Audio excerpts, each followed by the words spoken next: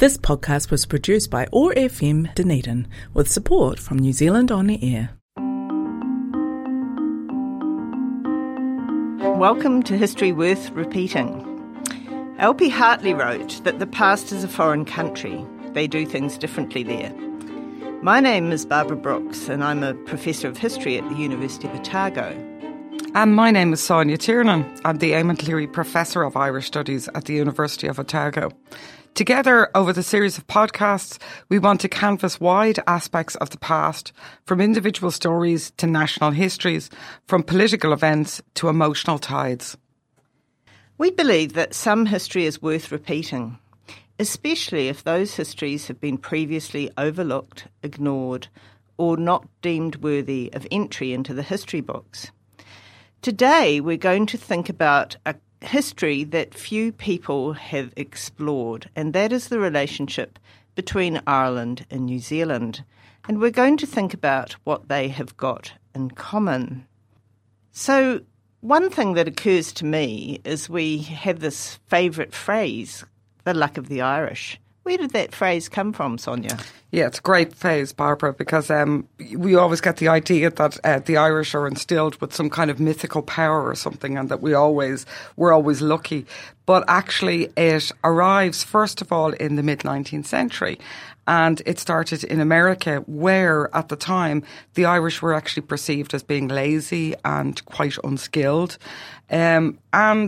well, at the time, in the mid-19th century, they're working in the gold mines.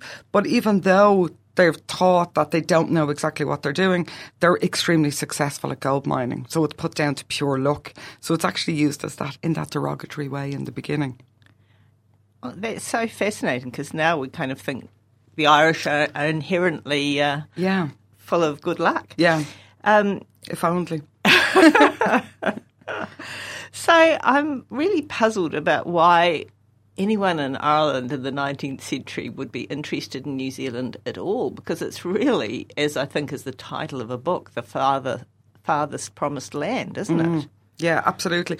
And that's the thing. And actually, if we start looking at, I suppose even now, the distance to get from Ireland to here is the furthest. It's obviously, it hasn't moved, so it's still the furthest point, but it's also the most expensive.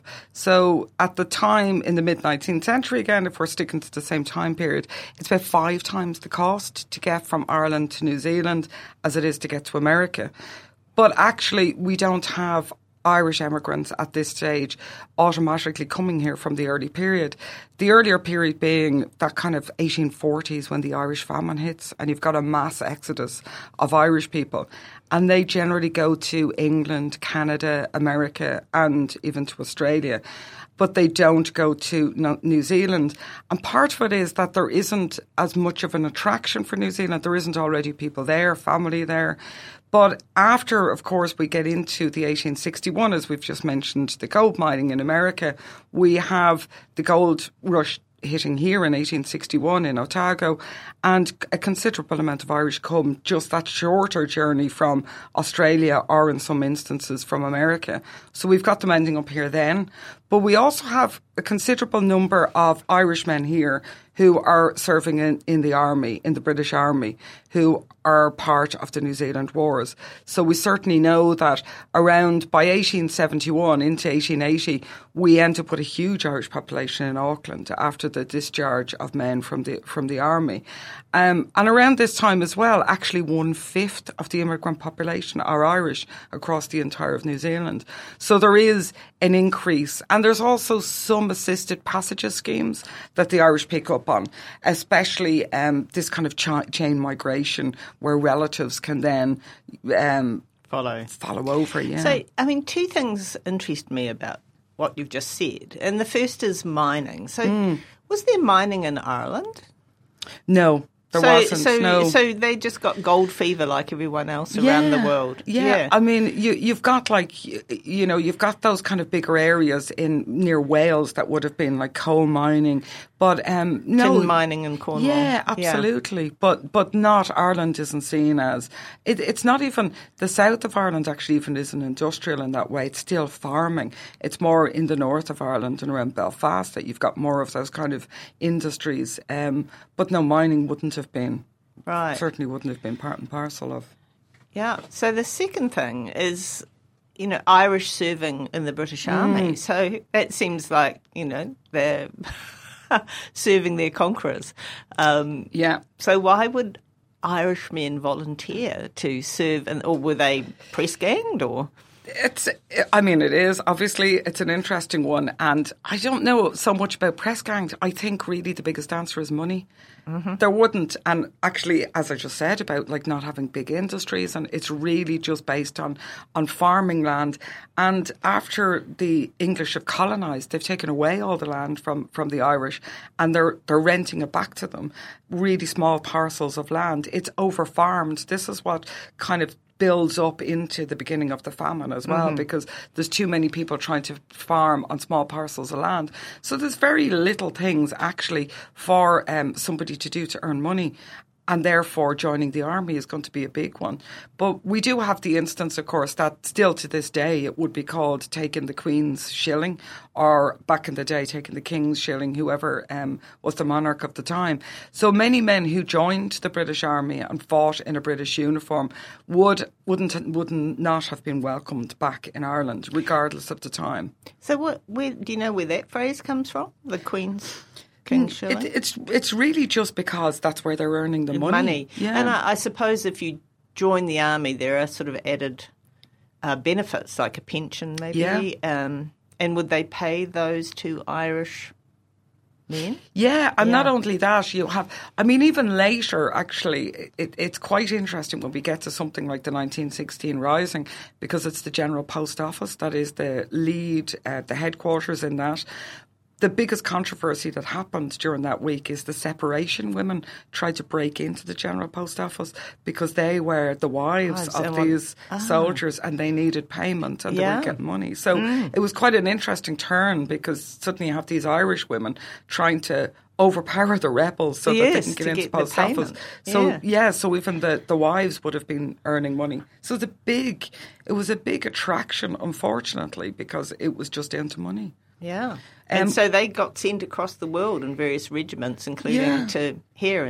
The one, kind of the biggest one that would have served here was known as the 18th Royal Regiment, was also known as Paddy's Blackguards.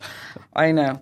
And they were sent over here in 1863. So they were actually established in Ireland centuries earlier. So they would have come straight over. So you can kind of see the attraction of what happens as well, that there's very little in Ireland, to be fair, to go back to. But also if you're going to go back and you've been wearing the Crown's uniform and you're not going to be welcome in many parts of your land, when they're discharged from the army in New Zealand, they're here, and suddenly it's the land of opportunity and it's much better. So why would you go home? So a lot of them stay. Yeah, so I hadn't thought about that before, that actually going home when you've served with the British is not a great idea. So it's better to settle somewhere else. Yeah.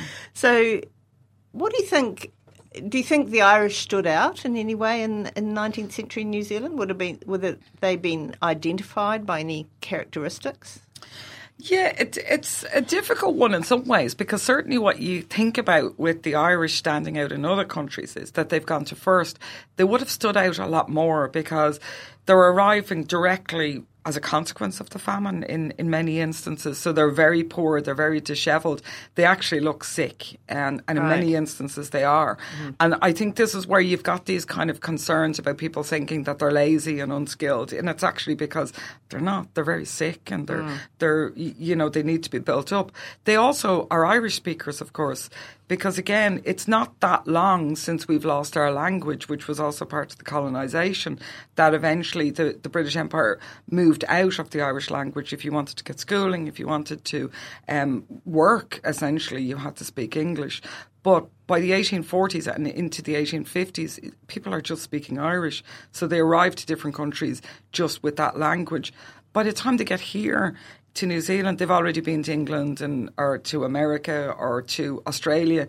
So they've already picked up the Irish language in many instances. The English language. The English language, sorry, of course, yeah. I know, I'm backed into the Irish language. I'm a bit stuck on it. So I don't know whether they would have been as obvious, but of course, in the same way as I'm an Irish immigrant and I'm going to be obvious because of the way I speak is different. The fact that I'm more interested in Irish things, that I probably at that stage of its mid-19th century would surround myself more with Irish people. So in that way, they're probably standing out, I think. Yeah. Did they form groups? Do you know? Again, I think that's really interesting about the Irish in New Zealand because that's what they do when they go to America, when they go to Canada. And we can see this even now when you think of the Irish in America, for example. There's still a massive community. In Canada, it's the same thing that we end up with the Irish arriving through Canada and staying in the same area together, and they actually form villages where they marry into the people that have come over. They keep the language, and we've still got Gaelic speaking communities in Canada. In New Zealand, what I find really interesting is they mix, and they don't, and perhaps it's that they don't come over in as big groups, that they are coming over for the gold rush or they're coming over for different independent reasons. So they tend to mix. An awful lot of them as well are unmarried, which is quite different to the population arriving. So they married the New Zealand. Well, I guess the soldiers, they couldn't... Exactly. You had to be single, didn't you, to join the British Army? Right. I can't remember when that changes, but they would all be single men. Yeah. Or maybe they're married, but their wives are on the other side of the world. Yeah. And actually, we know that bigamy was very common in the 19th century. So it was. And who's going to find out? Who's going to find out? There was no way of finding out. So. Yeah, that's really... So they marry. They were maybe forced to mix, really, because if they wanted a family. I would think so, I would think so. And it certainly seems that actually... some of them come over here. It is actually to find a partner if they're moving from, especially places like Australia, to actually settle. And I think what's great as well is that it's not just sticking to one community. The Irish are seen to mix right across. They start in the Otago region. They move across over to when the gold rush is moving, they're moving. But they also integrate with the Maori population and marry into the Maori population too. So now that you've got quite a lot of people with Irish heritage throughout the population of New Zealand is really interesting, actually. Yeah. So one of the groups I know did form were Irish land leagues, and it seems kind of slightly ironic to me that having come to this new place and get your hands on land, which you would never have been able to do in Ireland because of the British, you're kind of unaware that the land belonged to the indigenous people. Yeah, I think so. And I mean, I think when you've got some of them, certainly some of them that are integrating with the indigenous people and marrying in, I think they're very aware. I mean, we've got one high-profile Maori man at the moment, actually, Tippy, and am I pronouncing his name right? O'Regan. Tiffany O'Regan. Tiffany O'Regan. Tiffany O'Regan. Yeah, who has two Irish grandparents. And one of those was really actually an illiterate man who came from the west of Ireland, who came over. So we've got those people. But I think you're right. I don't think the vast majority of the Irish are like integrating and thinking, oh, isn't this terrible what's been done to the indigenous people? I think in many instances, unfortunately, that the Irish obviously were oppressed for centuries, actually. And I think in many ways when they get to other countries, they don't really always think of the oppression that others have suffered, unfortunately, because we can see the same throughout other countries. So they really are looking not so much at the indigenous population and seeing that actually now, if you look at it, there's very clear similarities between what happens when we're talking about the land grabbing, essentially, the erasure of culture, of language. All of these things are so similar for the indigenous population here and in Ireland. But of course, when the Irish get here, in many instances, they're looking at what the Europeans, the white Europeans, have settled and found, and the fact that they've got home rule and self-government, and that's what they want. And they think, well, why can't we be like them? So I guess they're focused on the future in a way. Absolutely. They're escaping a past.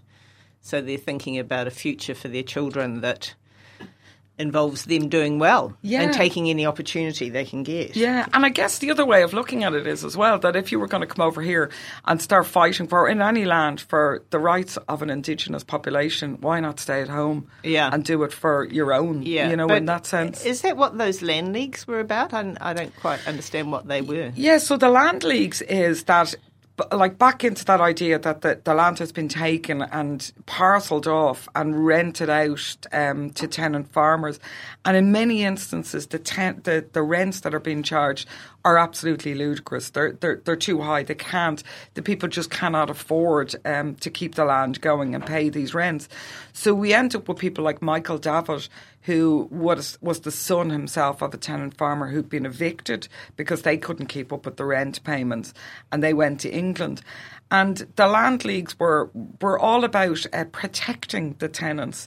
So people, and actually we have people like Parnell, Charles Stewart Parnell, but his two sisters were Anna and Fanny Parnell were very involved in the land league movement. So they would do things like if they heard that somebody was going to be evicted from their farm, they would turn up and they would literally try to stop them from bulldozing the property because they would level the property to the ground. I mean, it's so interesting because at the same time here, well, by the 1880s or even earlier, there's Māori resistance to land, and there's pulling up of survey pegs, disruption of surveys, to prevent the land being taken. So, but why would people join a land league in New Zealand? Yeah, so I mean that's the thing. So we end up with these people like Michael Davitt coming over and speaking on the rights of tenants and land leagues, and then we've got, I suppose, a significant character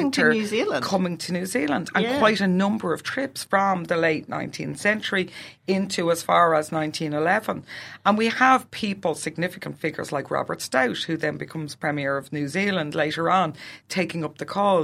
And when we have somebody like him who does a talk in Invercargill and then publishes a pamphlet on the rights of like tenant farmers in Ireland, and then he does another talk here in Dunedin, and so it goes on. And we end up with these land league movements starting up.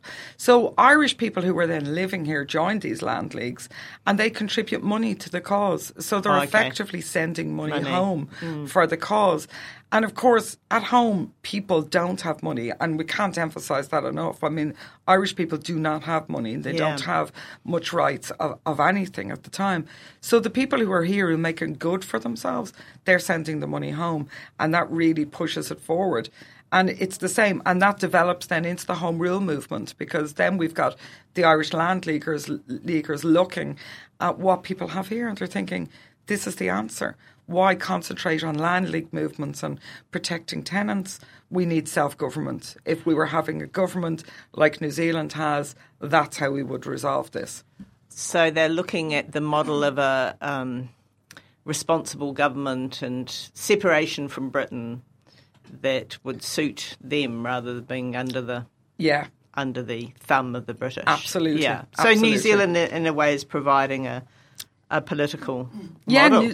New Zealand is providing the ideal, actually, of what could probably work, because from the English invaded Ireland in the 12th century. So we're talking about, by the time we're talking about the time that the Irish are coming over here, they've had 7 centuries of of this oppression.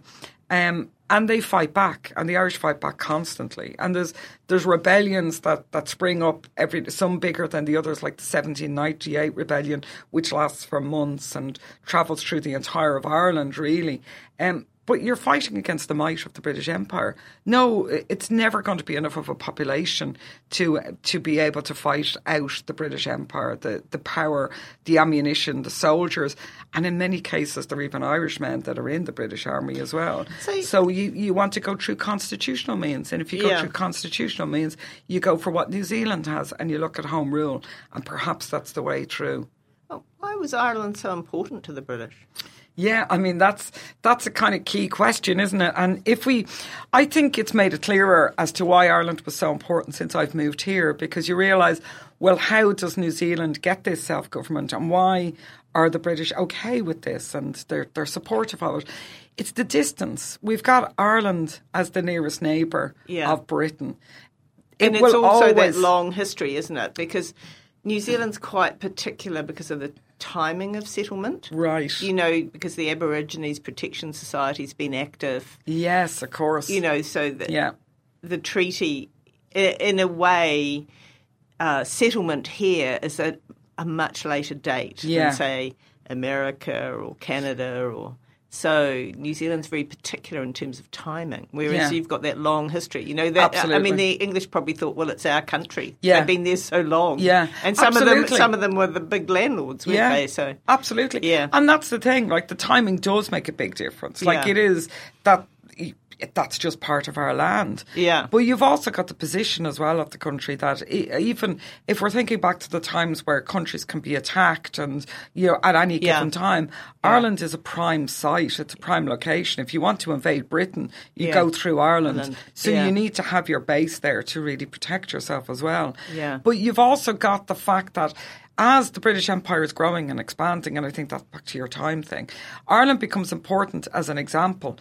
If you're starting to colonise other countries and suddenly these Irish are totally unruly and somehow they've managed to overthrow you and overpower you, how does that look to the other countries? Yeah. So it's really, in many ways, used as an example, I think, as well. But also, you're right, you've got, the land is taken and it's given, the Irish land then is given as really rewards for other people. So high-ranking soldiers will be given thousands of acres of land as a reward for conquering and oppressing and killing effectively Irish chieftains. Yeah. So what do you do then when you've given out all this land? Yeah, because they're part of the British aristocracy. And it's extraordinary, even as a child. And I mean, I think this went up into like the 1980s and 90s. I mean, certainly as a child, my parents were paying, they'd bought their house, but they were paying a land rate to a British landlord. And this was something that my father eventually just borrowed money to pay off because he was so appalled at it. But they still owned the land parcels. Yeah. So that connection between England and Ireland is being challenged right now, isn't it, by Brexit? Yes. So how does that, what does that make you think about the future for Ireland?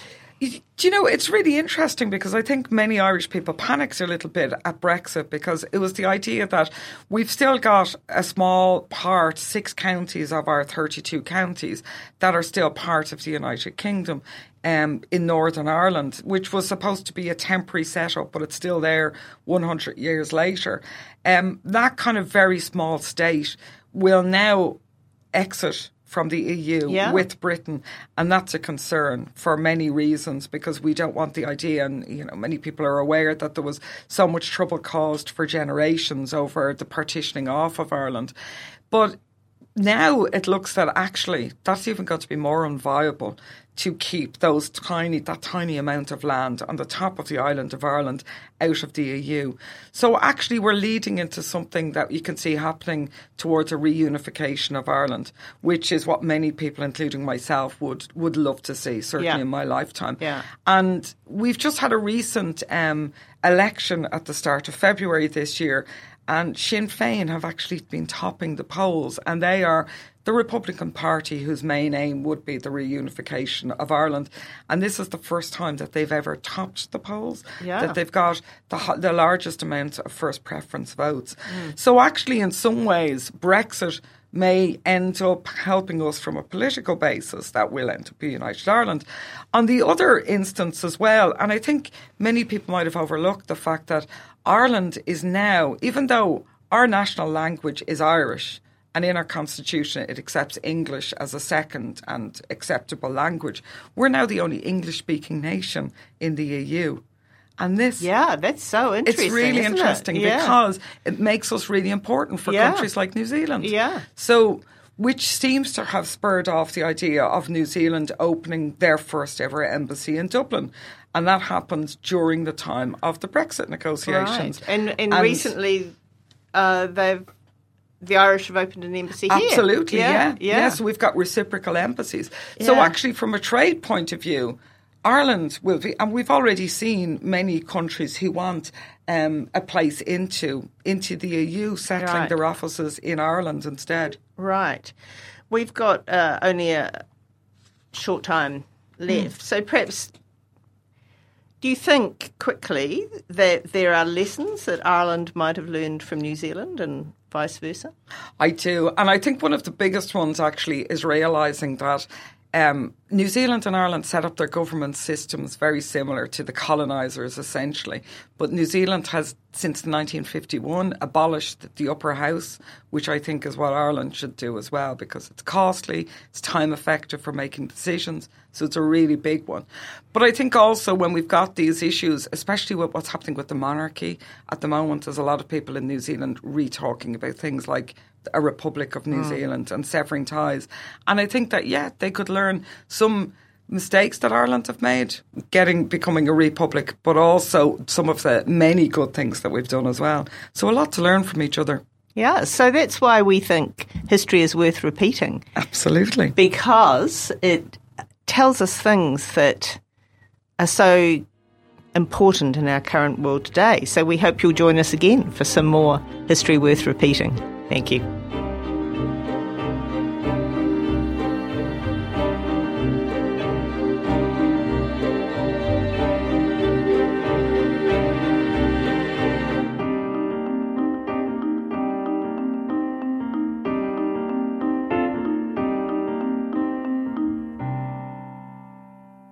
This podcast was produced by OAR FM Dunedin with support from New Zealand On the Air.